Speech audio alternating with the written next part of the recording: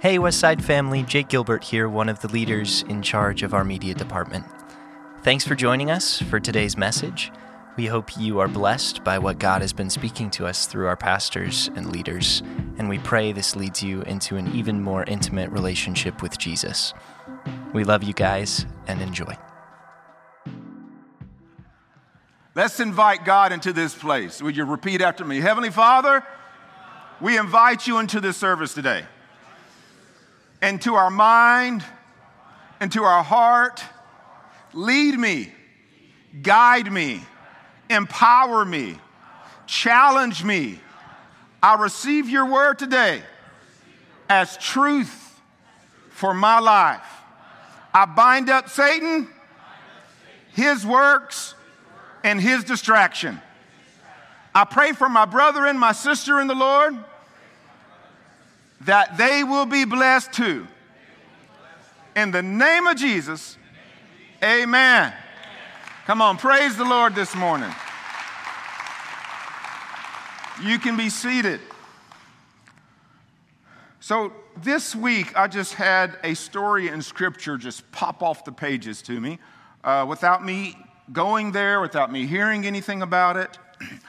And normally when this type of direction comes to me, there's usually a distinct reason that God wants to say something specifically to maybe a person or some people.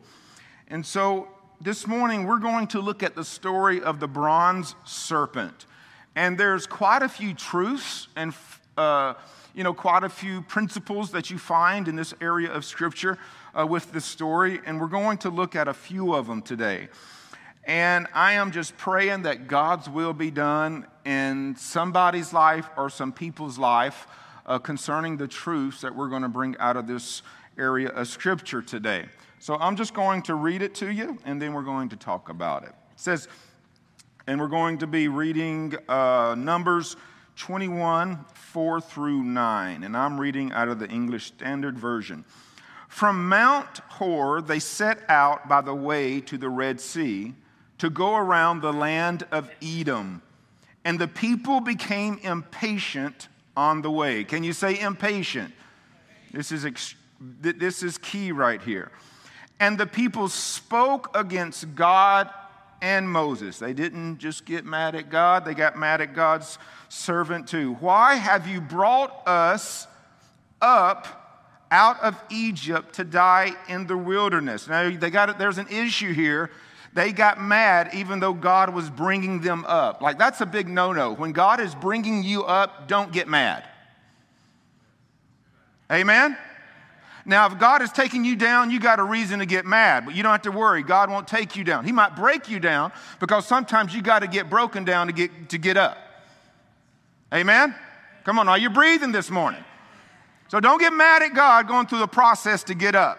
They got mad at God, and they got mad at his servant in the process of going up. Continuing, it says, for there is no food, no water, and we loathe this worthless food. They was getting tired of what they were eating. Then the Lord sent fiery serpents among the people, and they bit the people, so that many of the people of Israel died. And the people came to Moses and said, we have sinned, for we have spoken against the Lord and against you. Pray to the Lord that he take away the serpents from us. So Moses prayed for the people, and the Lord said to Moses, make a fiery serpent and set it on a pole, and everyone who is bitten, when he sees it, shall live. So Moses made a bronze serpent and set it on a pole. And if a serpent bit anyone, he would look at the bronze serpent and live. So let me give you just a tiny backstory that occurred before this. Israel had just defeated the Canaanites. Israel made a deal with God. Literally, they made a deal with God. God said, okay, I accept this deal. God empowered them, and Israel overcame the Canaanites. Israel had a great victory. They had a great moment in their life. They were being blessed. Things were happening. And then we come to this story. And the first thing we need to look at before we dive into the story is that oftentimes victories are won, but if we're not careful in our mind and in our emotions, the victories don't last. So, in other words, we can have a victory that where we've overcame something, we've received something, a prayer has been answered, and then we go into another season in our life, and in this other season in our life, we begin to experience some things that is a bit opposite of the victory that we experienced previously. And if we're not careful, we forget about those victories. We forget about the goodness of God, or we forget about the miracles, and we forget about the signs and the wonders, or we forget about the goodness of God that transpired the season prior, and we find ourselves in a funky mindset with an attitude against God because we simply forgot about the victories that He allowed us to win in the previous season. Are you breathing this morning? They overcome the Canaanites. They had a great victory. But because they went through something that was a bit adverse, they forgot about their victories. So point number one is don't forget about your victories. The Bible says that we are overcomers by the word of our testimony. What technically is a testimony? A testimony is a story of God doing something good in your life. In other words, a testimony is an occurrence or an account of a victory in your life. And the Bible says that we are overcomers by the testimonies, the past victories in our life. So in order to be an overcomer in the present, in the circumstance in which we are in right now, we have to remember the victories that God brought us through yesterday, last week, last month, last year, and so forth. Are you breathing this morning? So, number one, don't forget your victories. What God did yesterday, He will do today and tomorrow. And He will even do greater than He did yesterday, today, and tomorrow. Can I get an amen? So number two is time can be our worst enemy. Look at somebody and say, you thought the devil was bad. Come on, help me out. Look at someone and say, you thought the devil was bad. Now, those of you who are here today, which I'm so glad you are here, you got to make up for everybody that's gone. All right? So that means you got to amen a little louder and you got to amen a little bit more, all right? So don't just look to the person in the left and say something. You got better look to the person to the right, person behind, maybe the person in front. Amen? Time can be our worst enemy. Time can cause doubt. Time can cause us acting out in our own will. Time can cause complacency. Time can cause an array of temptations. Time can cause a weakness to surface. So time in itself can be something that we use against ourselves, or it can be a tool that the enemy uses against us to oppose whatever God is doing in our life. Israel had a struggle because of the time that they were dealing with.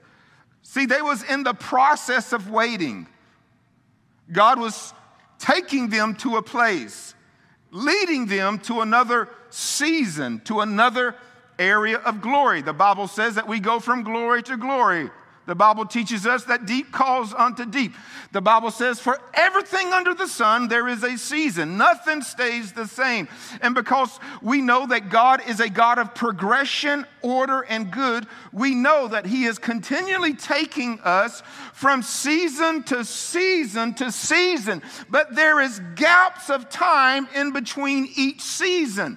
And in those gaps of time, there can be hardship because in gaps of time, if we're not careful, we become vulnerable, and the enemy always tries to work against us when we are the most vulnerable. So Israel was in a gap of time, and in this gap of time, they began to fall prey to the temptations at hand. So they began to simply complain against God and against Moses. Understand this. God does not treat complaining lightly. Look at somebody and say, you better not be complaining, because God don't like it. So when we complain, it is not just an issue of the mouth. It's not that you just got a big waha. Waha is mouth in Hawaiian. Look at someone and say, shut your mouth, waha.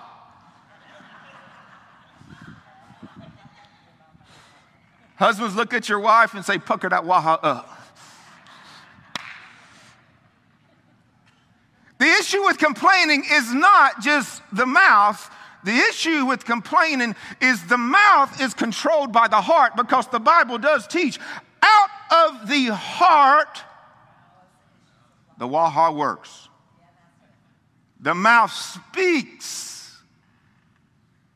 Right?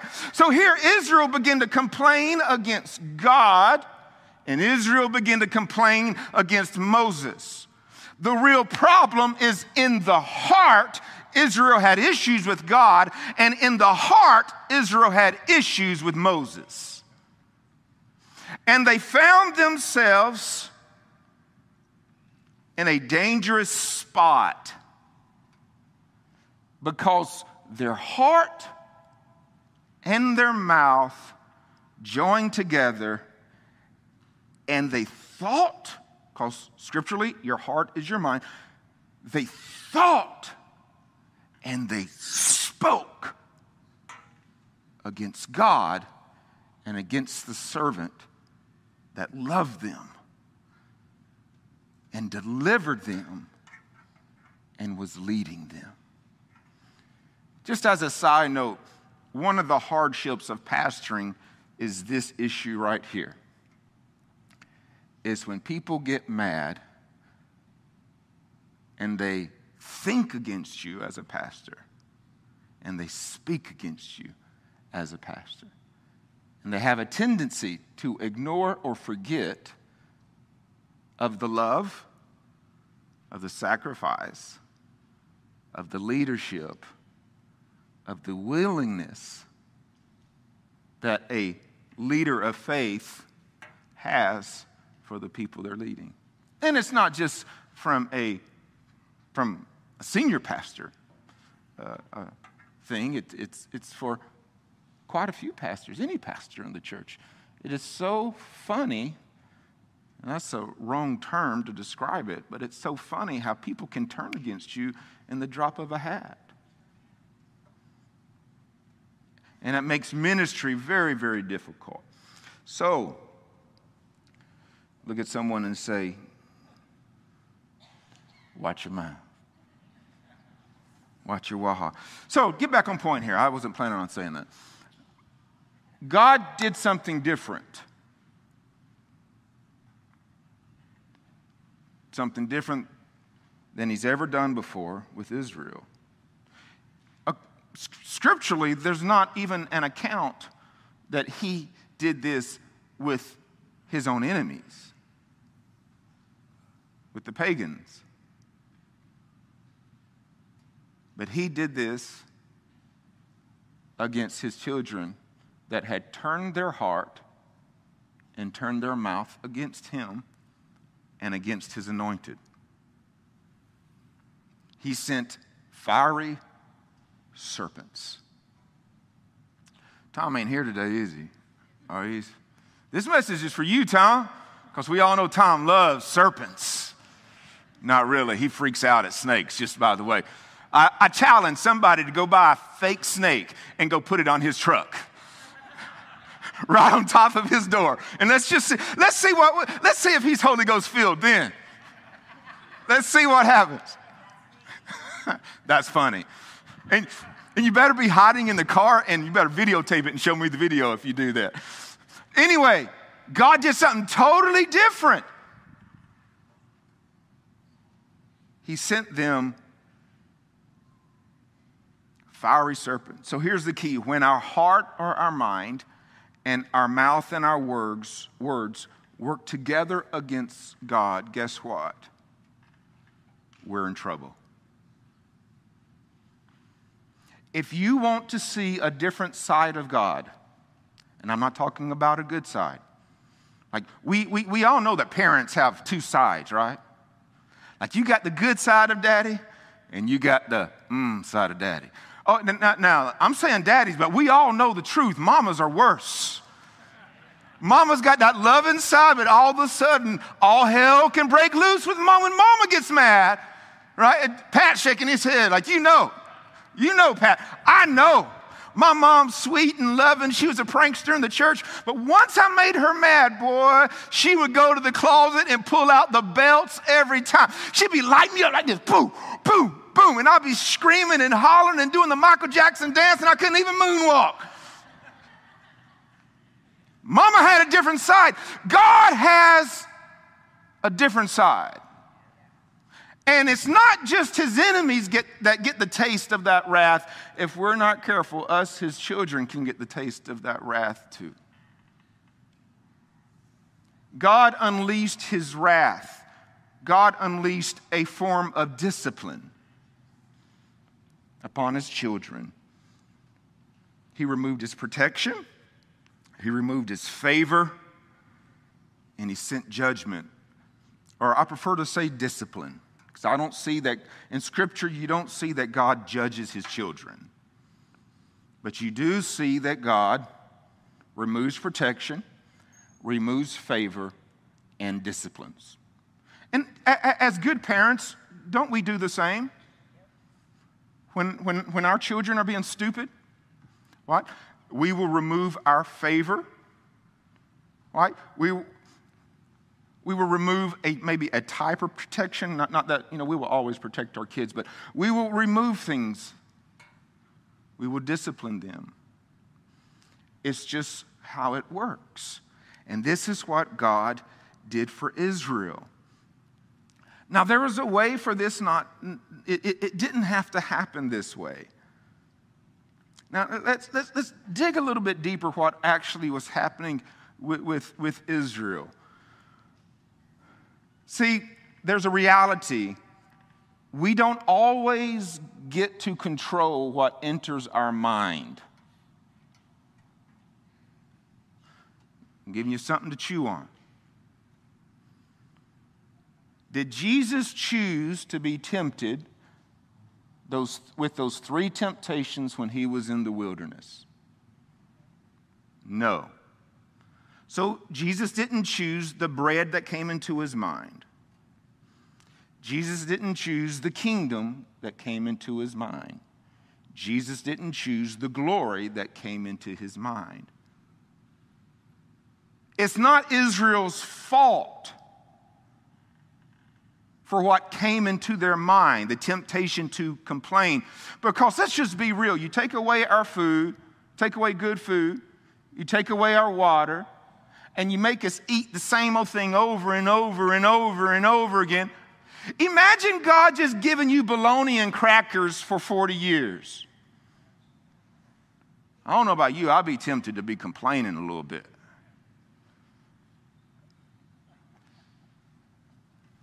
See, we may not control what comes into our mind, but we absolutely can control what we meditate upon, and we absolutely can control what we speak upon.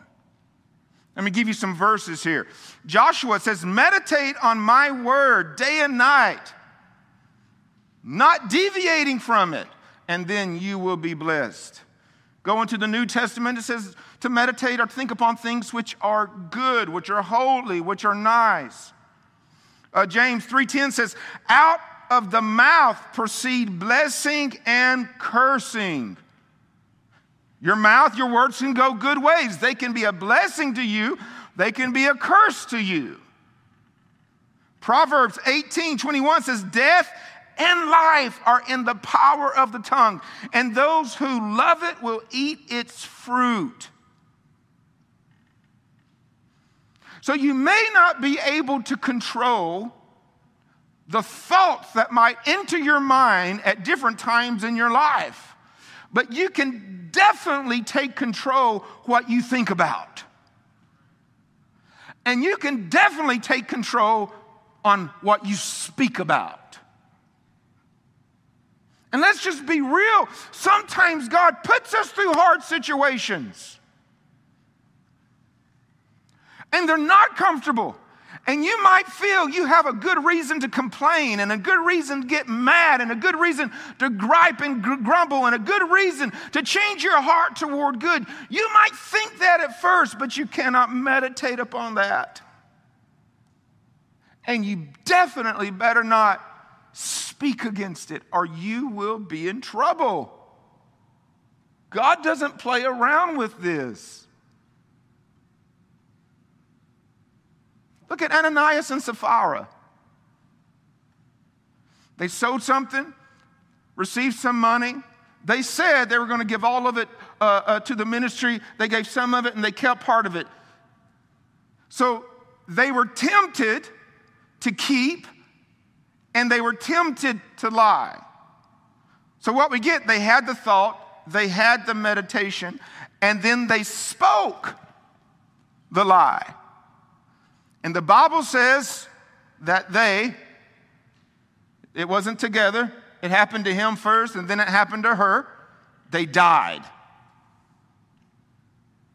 They got in trouble because their mind and their mouth aligned in such a way that they thought and spoke against God, and they thought and spoke against the ministry of God, the anointed of God. And they got themselves in trouble. They died. They fell over dead, the Bible says. Be careful. Be careful in spite of what you go through. There's been times that I've been put in rough situations, and in my mind, I am hating it. But I can honestly say to you as your pastor,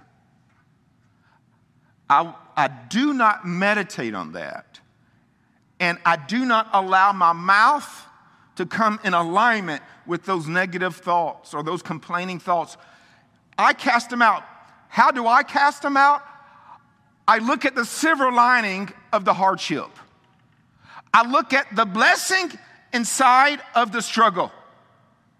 I remember what God did for me yesterday or yesteryear, and I pick myself up in the Lord, reminding what He will do for me today and or tomorrow. I do not allow, even though the thoughts come, and they do come at times, but I do not meditate on it. And I am the first to say, God, I am feeling this way, but thank you.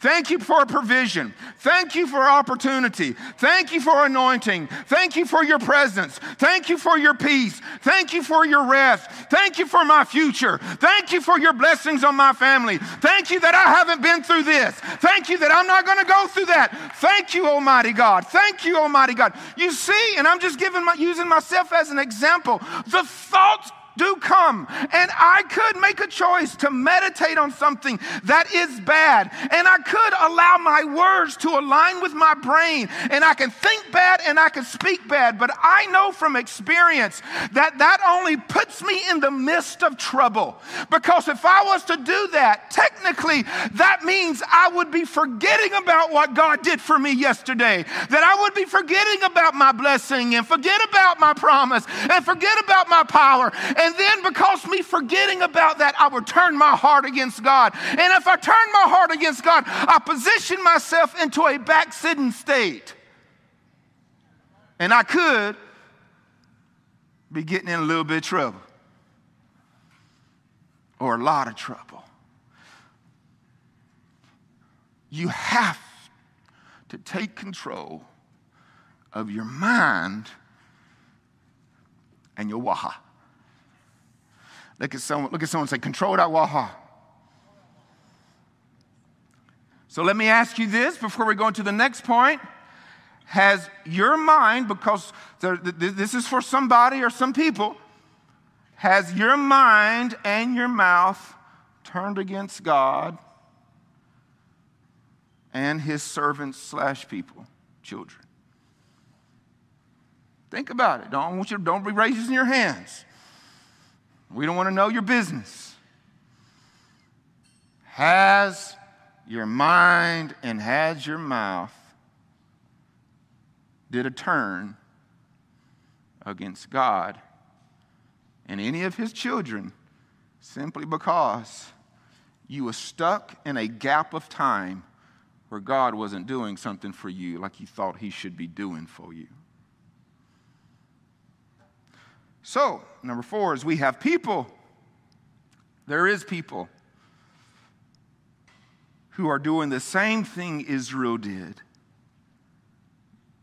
Turned their hearts from God because things didn't work out like they had hoped, like they had prayed, like they had believed. So they just turned their heart off. When you turn your heart off, that's when all this has a tendency to take place. It's when you turn your heart off. Have you ever been in a relationship and your heart got turned off in that relationship? What happened? Intimacy broke down, communication broke down, kindness broke down, generosity broke down, grace broke down, mercy broke down, likeness broke down, possibly love broke down, and what began to start, little gripes, little complaints, little issues, negative thoughts. They do this, they do that, I don't like this, I don't like that. And the dynamics of the relationship totally went opposite. Why? Because you turn your heart off for the other person inside that relationship. And oftentimes, hearts can be turned off in a relationship when you are not getting what you think you deserve. When things change in a way you don't want them to change, or you didn't ask for them to change, or don't expect them to change. So with Israel, technically their hearts turned off toward God. And we just read about the outcome of that.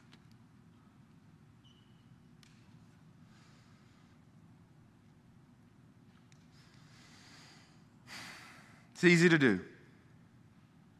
You can get hurt. You can turn your heart off. It's funny how you can get hurt in the church and turn your heart off to God. I've met so many people. And I'm not justifying getting hurt in church by any means. It's the last place you should get hurt in, but yet it does happen. But I've seen people get hurt in church, hurt by a leader, hurt by a fellow brother or sister in the Lord, and then they turn their hearts off toward God. Or maybe God kept you waiting at the base of the mountain. Israel was kept waiting at the base of Mount Sinai. The smoke was going off. The lightning was happening. God was speaking to Moses. He was having these encounters, but Israel was kept at the base. It's really hard when you're kept at the base of blessing and you're witnessing somebody else be blessed.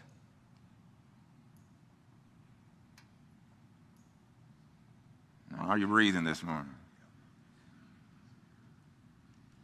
It's like you're right there. You've been praying like they've been praying.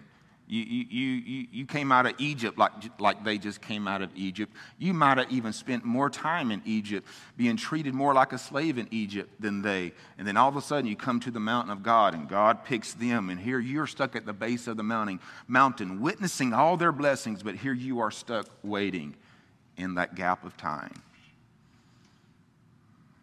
I've been there. I've done that. And if you're not careful, We can do what Israel did. Israel turned to other things to create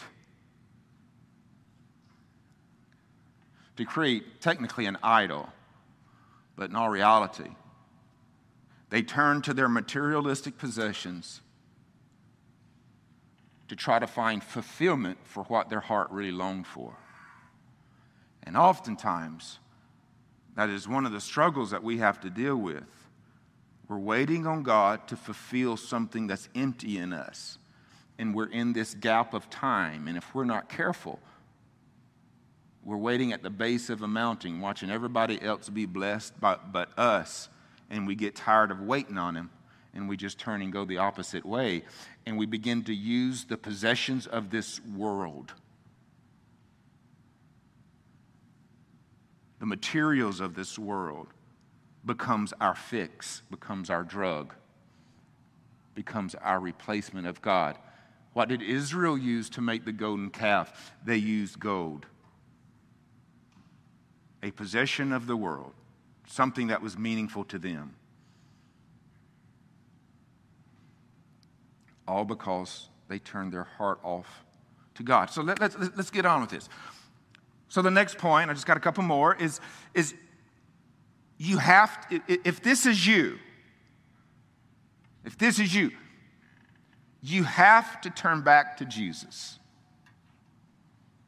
You have to do what the Ephesian church in Revelations 2 needed to do.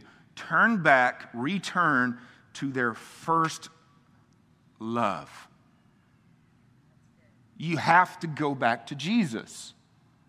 You have to remind yourself of God's blessings. You have to remind yourself of God's miracles. You have to remind yourself of God's promises. You have to remind yourself of the good things that God has done for you. Remind yourself of the promises that God has given you that hasn't been fulfilled yet. You have to go back to Jesus. Don't go back to religion. Go back to Jesus. Don't just make it a point to go to church more. You go back to Jesus. Because it's Jesus that you've offended. And it's Jesus that can change the discipline that maybe God has allowed to fall upon you. Because you've thought and you've spoken against Him. So, in this story, we read that God sent them fiery serpents. And then God told Moses to create a serpent and put it on a pole. And so Moses created a bronze serpent and he placed it on a pole. And then he told them by the instructions of God that they were to just, when they were bit by the fiery serpents, that they were to look at the serpent of bronze, and just looking to the serpent of bronze on the pole would save them and keep them alive.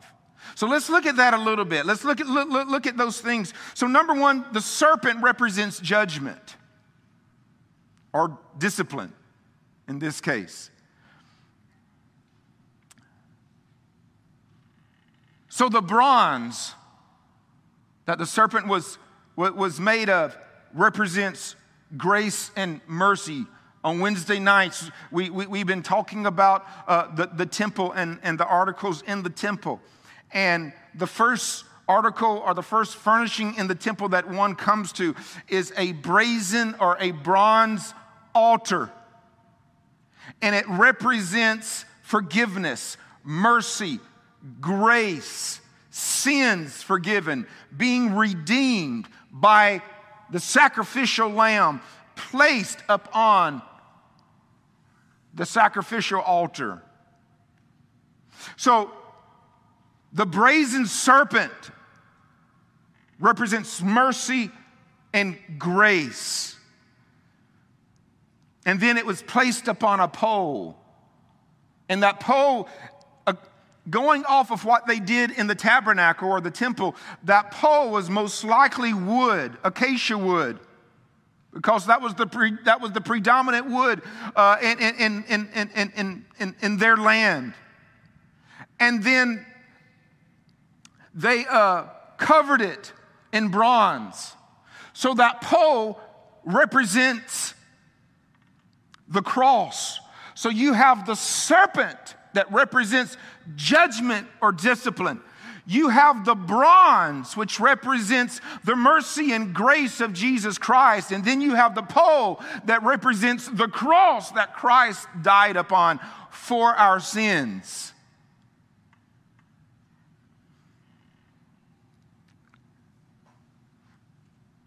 So if you think about it this way, you have judgment rightfully, how do I say it? Judgment that is due, rightful judgment. But then you have bronze, you have mercy and grace that covers that judgment. And then it is placed upon the cross, which represents the work that Christ did for us. See, this is why it's so important to always return back to Jesus. Because when you return back to Jesus, the judgment of sin, the judgment of going against God, the discipline for speaking against God, for thinking against God, can all be covered by the mercy and the grace of Jesus Christ up on the cross. Your first step is not the church. Religion wants you to think that everything starts in the church. No, it does not. Everything starts with Jesus. Church is a byproduct of Jesus, not the opposite. The Bible says that no one can come to the Lord unless the Spirit draweth him. The church don't bring people to Jesus. The Spirit draweth people to Jesus. And the church is just a byproduct of people coming to Jesus. I am so sick and tired of the church being put on a pedestal. And I'm so sick and tired of people in the church made to be idols like there's something special. They sit on a pot just like you and I. But what is special is Jesus Christ. If you won't change, you got to go to Jesus, because Jesus will change the direction of discipline and Jesus will change the direction of judgment, because Jesus is the bronze of mercy and grace that was up on the cross for all to be saved. It starts with Jesus and it ends with Jesus. Man, it's about Jesus. Now, I'm not saying church ain't important. And I'm not saying that you need to skip church, because church is a byproduct of Jesus, and church is an important part of our journey of faith. But let's just be real. It never super exceeds, and it will never compare to Jesus. Ain't that right, Koa? You tired from that football, ain't you? I had to pick on my son a little bit. I know he really appreciates that right there. Check this out, though. Let me give me a little bit of revelation right here. So when you go to the tabernacle, what's on the outside of the actual tent of meeting is the bronze. The furnishings are bronze. You got the laven, you got the altar. But when you get inside the actual tent of meeting, the furnishings aren't bronze anymore. They're gold. Gold represents the majesty of God, the presence of God, the beauty of God, the power of God, the blessings of God, the success that God gives you. All these wonderful attributes of God is in the temple, the tabernacle. But you do not get that unless you first come to the bronze. You get gold from God, but you do not get gold, which is the high valuables that God wants to bless you with. You don't get gold until you first come to the bronze. So you gotta get to Jesus before you get to the blessings of the Father. Man, Slap somebody and say, that's good, that's good. I don't know what you're so quiet about. Slap them and say, wake up, wake up. I'm going to be done in a minute. I don't even know how long I've kept you, but it's only 11:08. Give me a few minutes. What's really cool, though, to me here, the Bible teaches us that if you want to be saved, you have to call on the Lord, right? You call on the Lord, you repent, you confess, you believe, all these things.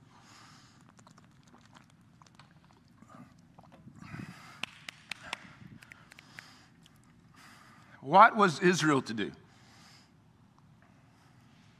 when they looked at that serpent, or when the bronze serpent was placed before them? They wasn't to speak anything. They was to look.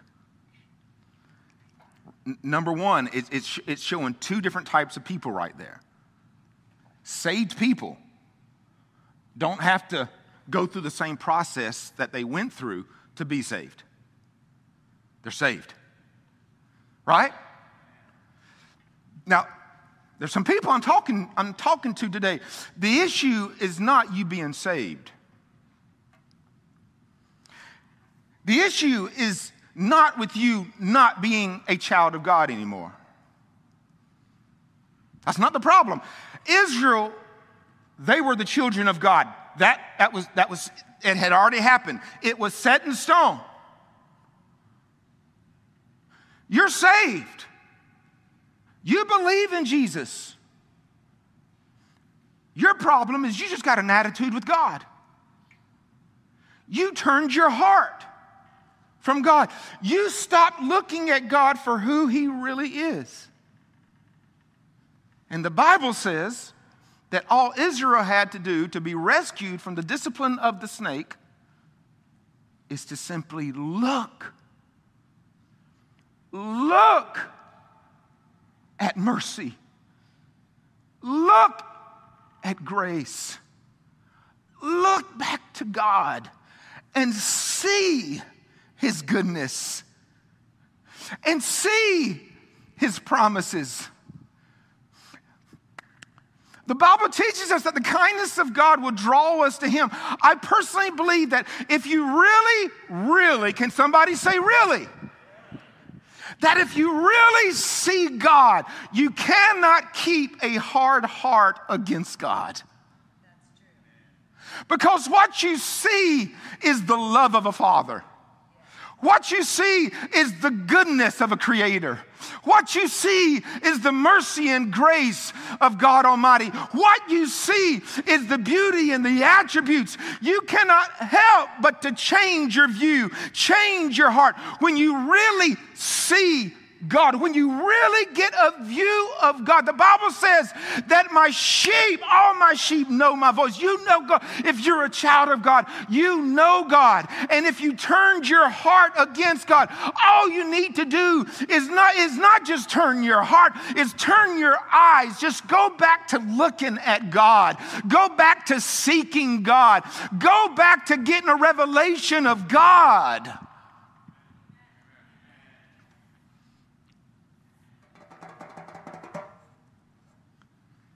They just had to look.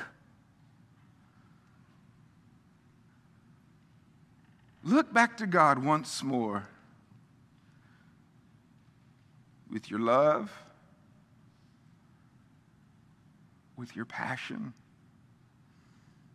with your desire, with your commitment, with your worship, with your wonder of awe.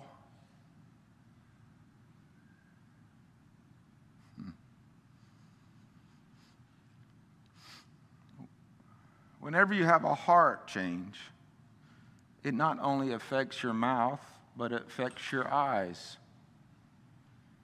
Heart change creates a different perspective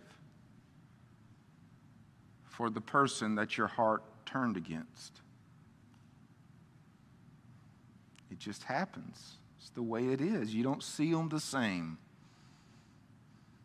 When someone made you mad and your heart turned against them, did you see them the same? When you feel like someone hurt you, did you see them the same? When they let you down, did you see them the same? No, you didn't. And one of the only ways you can really get your heart back in tune with that person is to really see them for who they really are. Sometimes forgiveness comes when you look at someone and you see who they really are, or you see why they act the way that they act, and it's not personally against you. You know how me and Lorana have been able to deal with people that has come against us in our ministry at times? Because we've chosen to look at the real person. We've chosen to look at their heart. We've chosen to look at their past. We've chosen to see how they were damaged. And we were able to get a proper perspective of why they did what they did. And that proper perspective, guess what? Kept my heart open to continually loving and forgiving them. It's the same way between us and God, because we are in this intimate relationship with God. We have to look back, look to where we have fallen, look at His goodness, look at His grace, see Him for who He really is, and allow our heart to be softened. And our words, instead of complaint, turns into words of praise, worship, adoration. In other words, we come back to our first love when we really look at our first love. The last one and the shortest of the bunch. It's the heart of the leader or the priest, Moses. Moses was like a leader priest.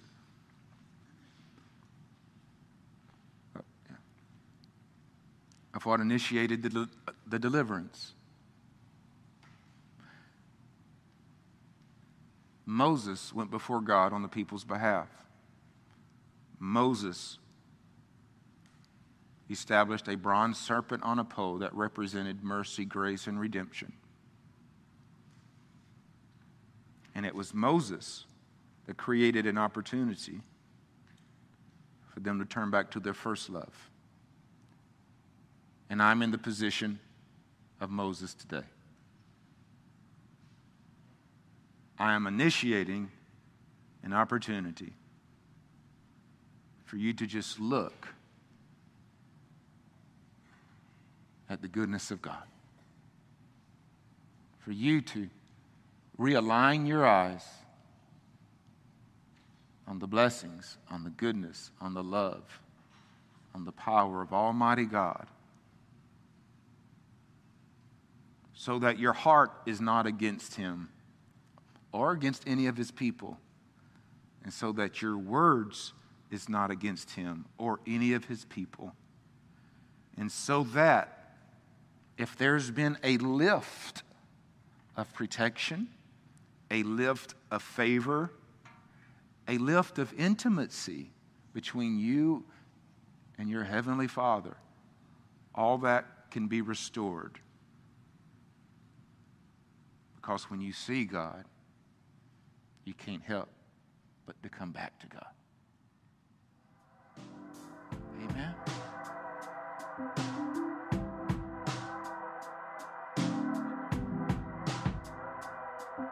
Thanks so much for joining us. We hope God spoke to you personally through this message and continues to encourage you throughout the coming weeks.